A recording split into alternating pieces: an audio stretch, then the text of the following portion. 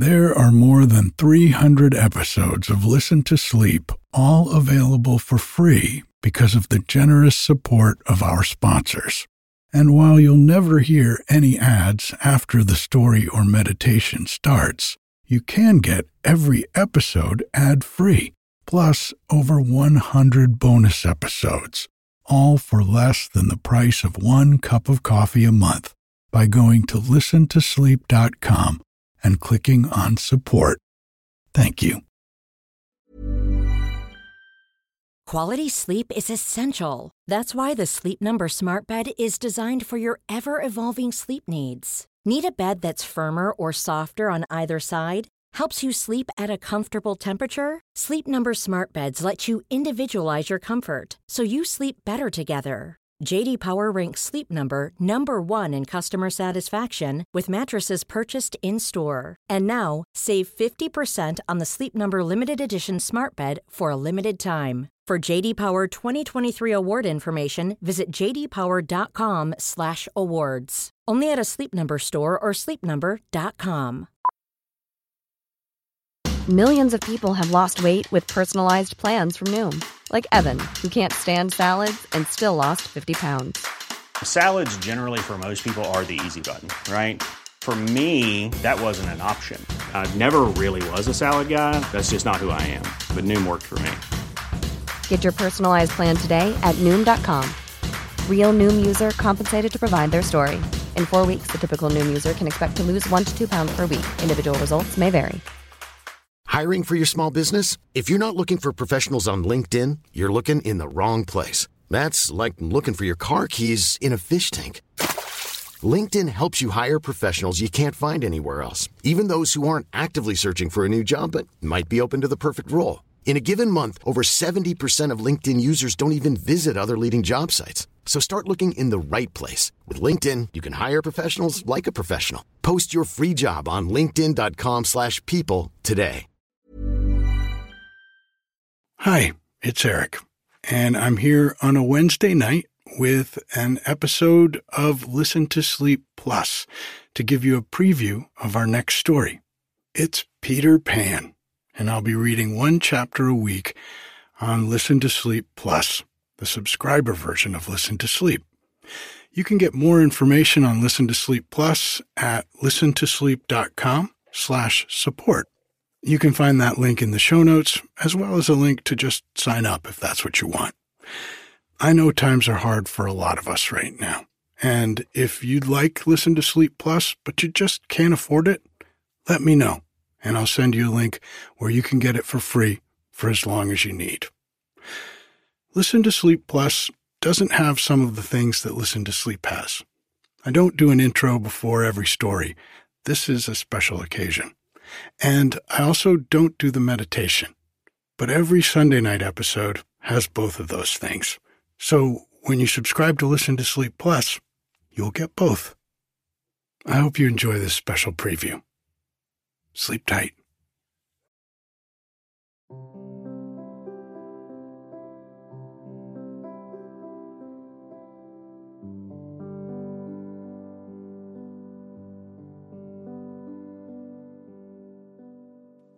Peter Pan.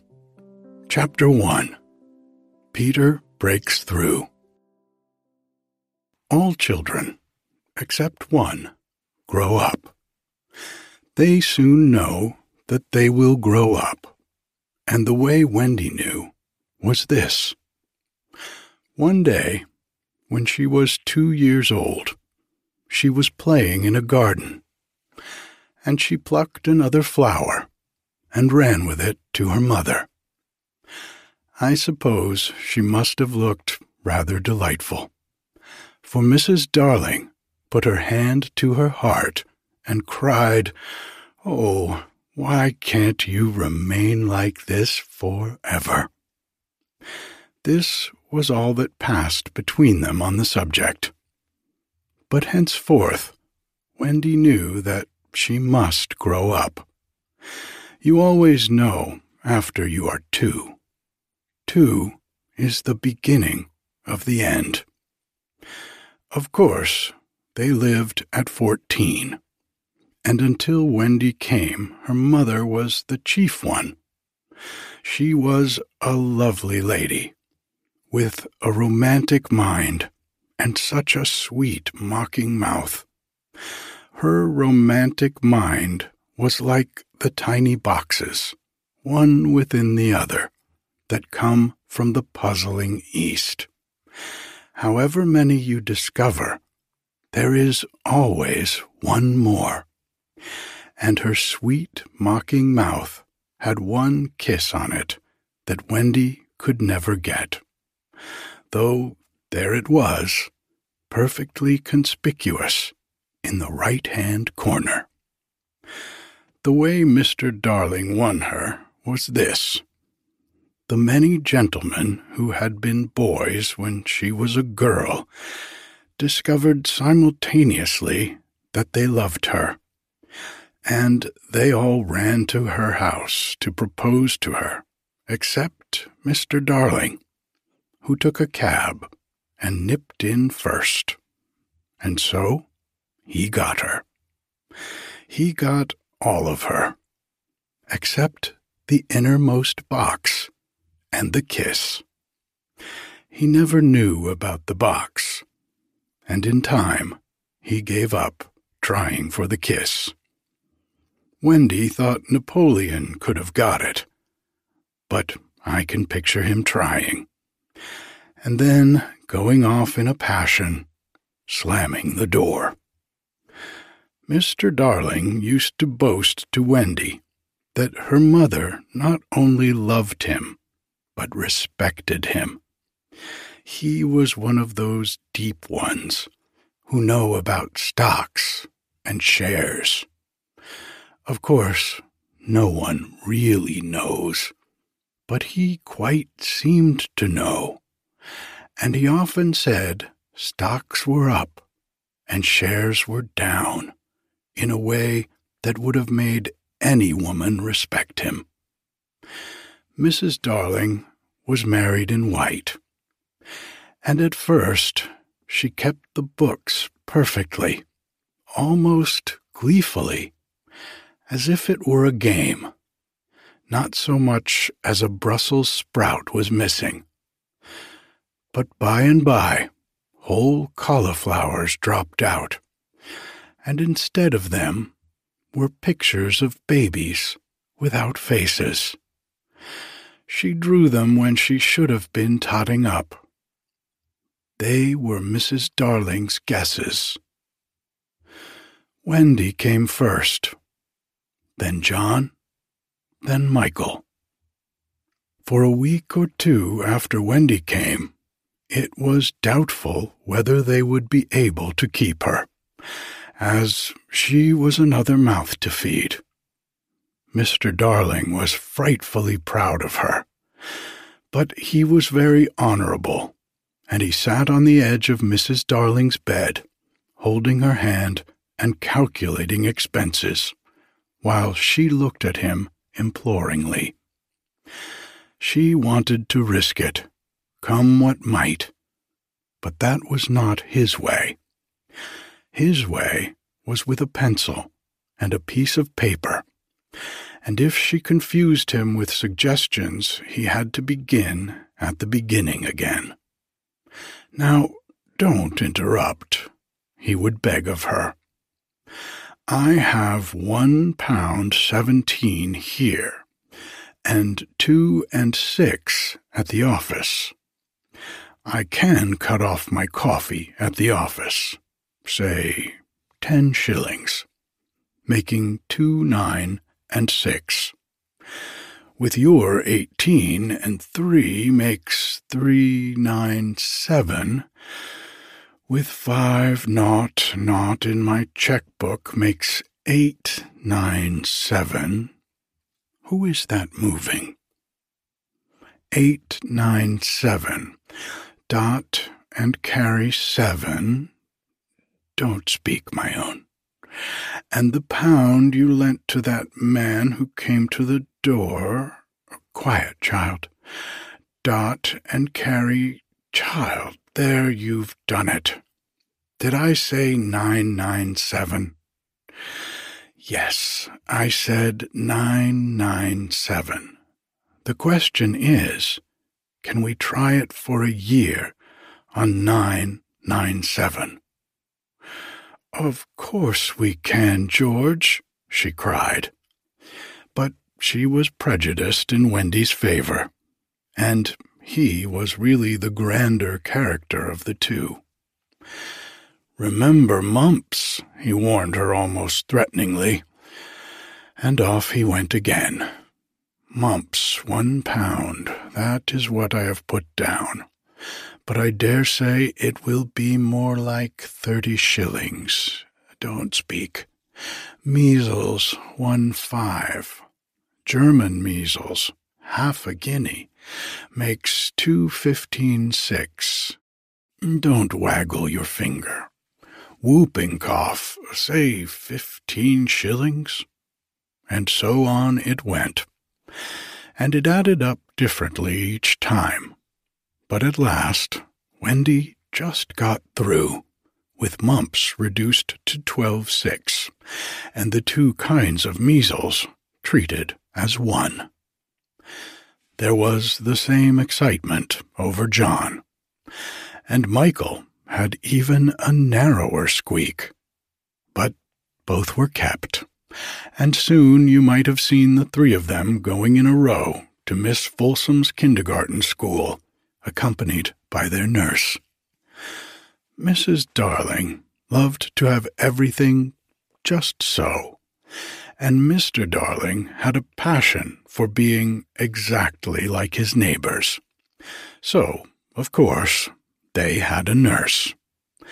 And as they were poor, owing to the amount of milk the children drank, this nurse was a prim Newfoundland dog, called Nana, who had belonged to no one in particular until the Darlings engaged her. She had always thought children important, however, and the Darlings had become quite acquainted with her in Kensington Gardens, where she spent most of her spare time peeping into perambulators, as was much hated by careless nursemaids, whom she followed to their homes and complained of to their mistresses. She proved to be quite a treasure of a nurse. How thorough she was at bath time, and up at any moment of the night if one of her charges made the slightest cry. Of course her kennel was in the nursery. She had a genius for knowing when a cough is a thing to have no patience with, and when it needs stocking around your throat. She believed to her last day in old-fashioned remedies like rhubarb leaf, and made sounds of contempt all over this new-fangled talk about germs and so on. It was a lesson in propriety to see her escorting the children to school, walking sedately by their side when they were well behaved, but butting them back into line if they strayed. On John's footer days, she never once forgot his sweater, and she usually carried an umbrella in her mouth in case of rain. There is a room in the basement of Miss Folsom's school where the nurses wait. They sat on forms, while Nana lay on the floor, but that was the only difference. They affected to ignore her as of an inferior social status to themselves, and she despised their light talk. She resented visits to the nursery from Mrs. Darling's friends, but if they did come, she first whipped off Michael's pinafore and put him into the one with blue braiding, and smoothed out Wendy and made a dash at John's hair. No nursery could possibly have been conducted more correctly, and Mr. Darling knew it. Yet he sometimes wondered uneasily whether the neighbors talked. He had his position in the city to consider. Nana also troubled him in another way. He had sometimes a feeling that she did not admire him. "I know she admires you tremendously, George," Mrs. Darling would assure him, and then she would sign to the children to be specially nice to father. Lovely dances followed, in which the only other servant, Liza, was sometimes allowed to join. Such a little person she looked in her long skirt and maid's cap, though she had sworn, when engaged, that she would never see 10 again. The gaiety of those romps! And the gayest of all was Mrs. Darling, who would pirouette so wildly that all you could see of her was the kiss. And then, if you had dashed at her, you might have got it. There never was a simpler, happier family until the coming of Peter Pan. Mrs. Darling first heard of Peter when she was tidying up her children's minds. In the nightly custom of every good mother, after her children are asleep, to rummage in their minds and put things straight for the next morning, repacking into their proper places the many articles that have wandered during the day.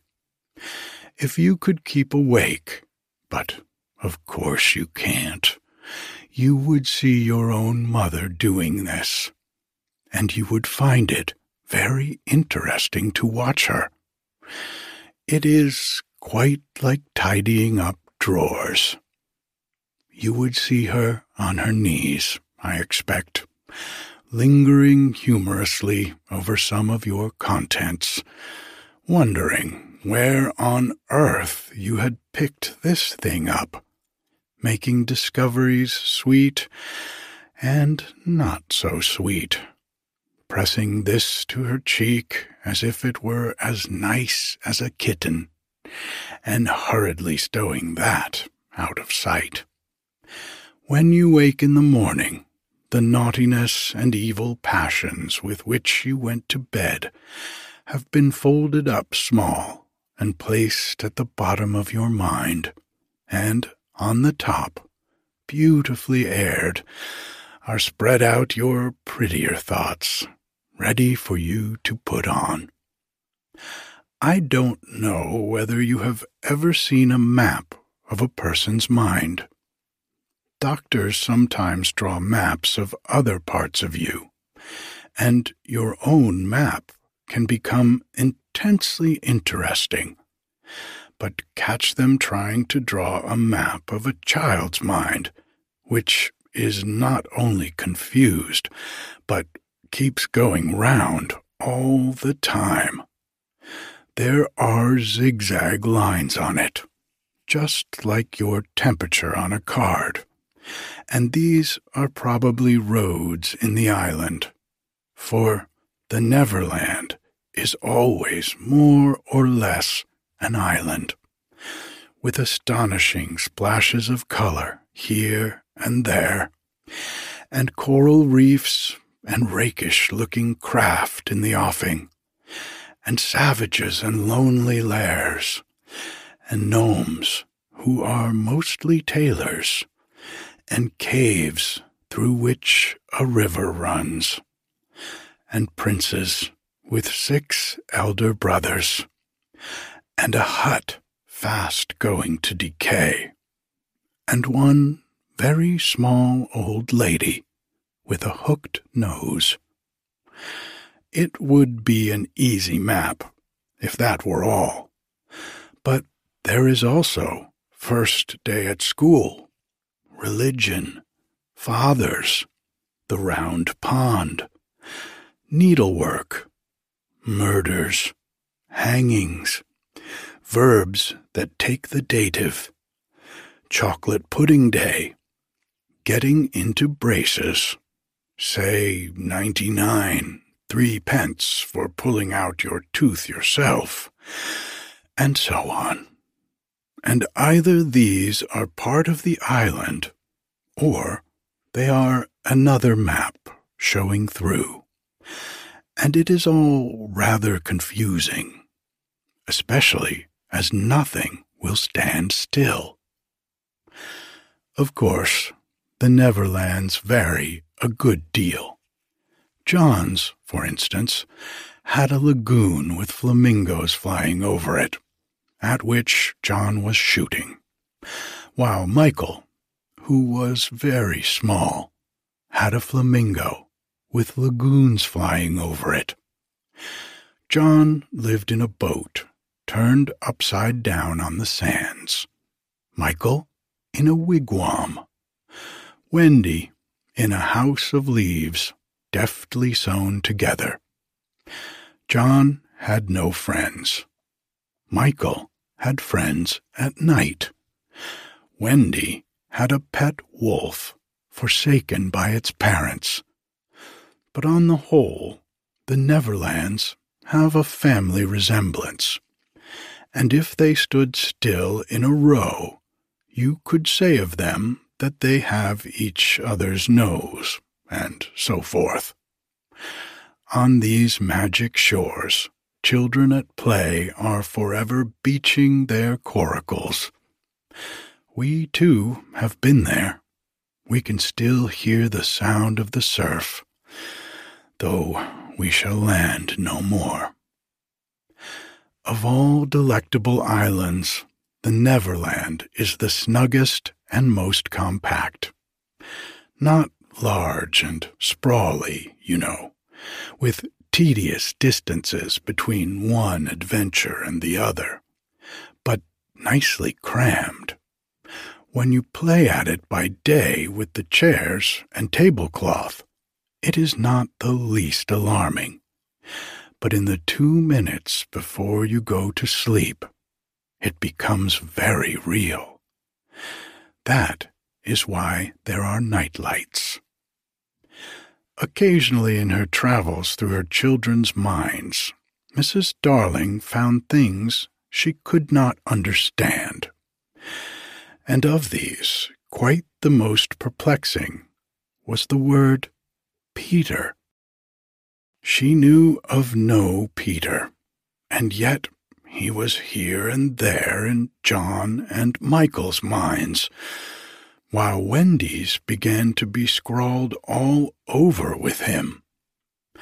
The name stood out in bolder letters than any of the other words, and as Mrs. Darling gazed, she felt that it had an oddly cocky appearance. Yes, he is rather cocky, Wendy admitted with regret. Her mother had been questioning her. But who is he, my pet? He is Peter Pan, you know, Mother. At first, Mrs. Darling did not know, but after thinking back into her childhood, she just remembered a Peter Pan who was said to live with the fairies. There were odd stories about him, as that when children died he went part of the way with them, so that they should not be frightened. She had believed in him at the time, but now that she was married and full of sense, she quite doubted whether there was any such person. Besides, she said to Wendy, he would be grown up by this time. Oh, no, he isn't grown up, Wendy assured her confidently, and he is just my size. She meant that he was her size in both mind and body. She didn't know how she knew. She just knew it. Mrs. Darling consulted Mr. Darling, but he smiled pooh-pooh. "Mark my words," he said. "It is some nonsense Nana has been putting into their heads. Just the sort of idea a dog would have. Leave it alone, and it will blow over." But it would not blow over, and soon the troublesome boy gave Mrs. Darling quite a shock. Children have the strangest adventures without being troubled by them. For instance, they may remember to mention, a week after the event happened, that when they were in the wood, they had met their dead father and had a game with him. It was in this casual way that Wendy, one morning, made a disquieting revelation. Some leaves of a tree had been found on the nursery floor, which certainly were not there when the children went to bed, and Mrs. Darling was puzzling over them when Wendy said with a tolerant smile, "I do believe it is that Peter again." "Whatever do you mean, Wendy?" "It is so naughty of him not to wipe his feet," Wendy said, sighing. She was a tidy child. She explained in quite a matter-of-fact way that she thought Peter sometimes came to the nursery in the night and sat on the foot of her bed and played on his pipes to her. Unfortunately, she never woke, so she didn't know how she knew. She just knew. "What nonsense you talk, Precious. No one can get into the house without knocking." "I think he comes in by the window," she said. "My love, it is 3 floors up. Were not the leaves at the foot of the window, Mother?" It was quite true. The leaves had been found very near the window. Mrs. Darling did not know what to think, for it all seemed so natural to Wendy that you could not dismiss it by saying she had been dreaming. "My child," the mother cried, "why did you not tell me of this before?" "I forgot," said Wendy lightly. She was in a hurry to get her breakfast. Oh, surely she must have been dreaming. But on the other hand, there were the leaves. Mrs. Darling examined them very carefully. They were skeleton leaves, but she was sure they did not come from any tree that grew in England. She crawled about on the floor, peering at it with a candle for marks of a strange foot. She rattled the poker up the chimney and tapped the walls. She let down a tape from the window to the pavement, and it was a sheer drop of 30 feet, without so much as a spout to climb up by. Certainly, Wendy had been dreaming. But Wendy had not been dreaming, as the very next night showed, the night on which the extraordinary adventures of these children may be said to have begun.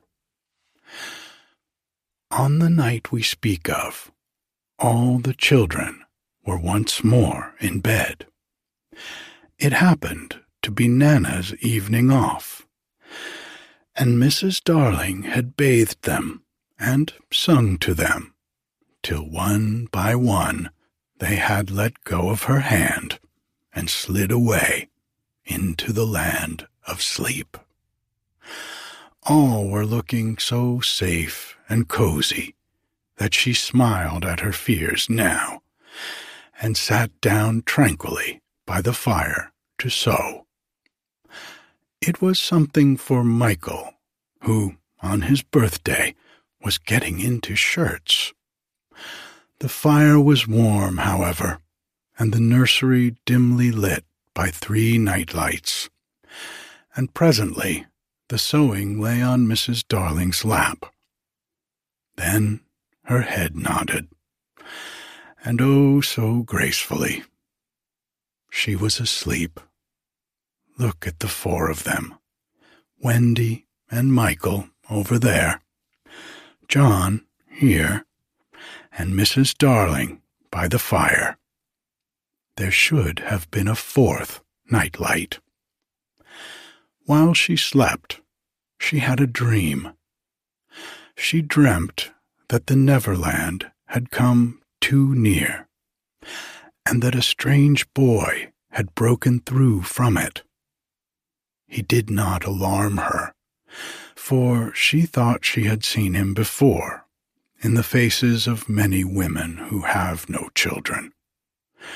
Perhaps he is to be found in the faces of some mothers also. But in her dream, he had rent the film that obscures the Neverland, and she saw Wendy and John and Michael peeping through the gap. The dream, by itself, would have been a trifle. But while she was dreaming, the window of the nursery blew open, and a boy did drop on the floor.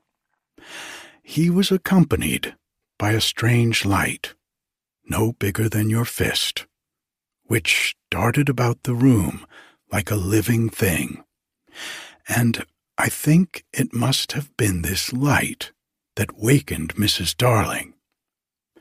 She started up with a cry and saw the boy, and somehow she knew at once that he was Peter Pan. If you or I or Wendy had been there, we should have seen that he was very like Mrs. Darling's kiss. He was a lovely boy, clad in skeleton leaves and the juices that ooze out of trees. But the most entrancing thing about him was that he had all his first teeth. When he saw she was a grown-up, he gnashed the little pearls at her. Good night.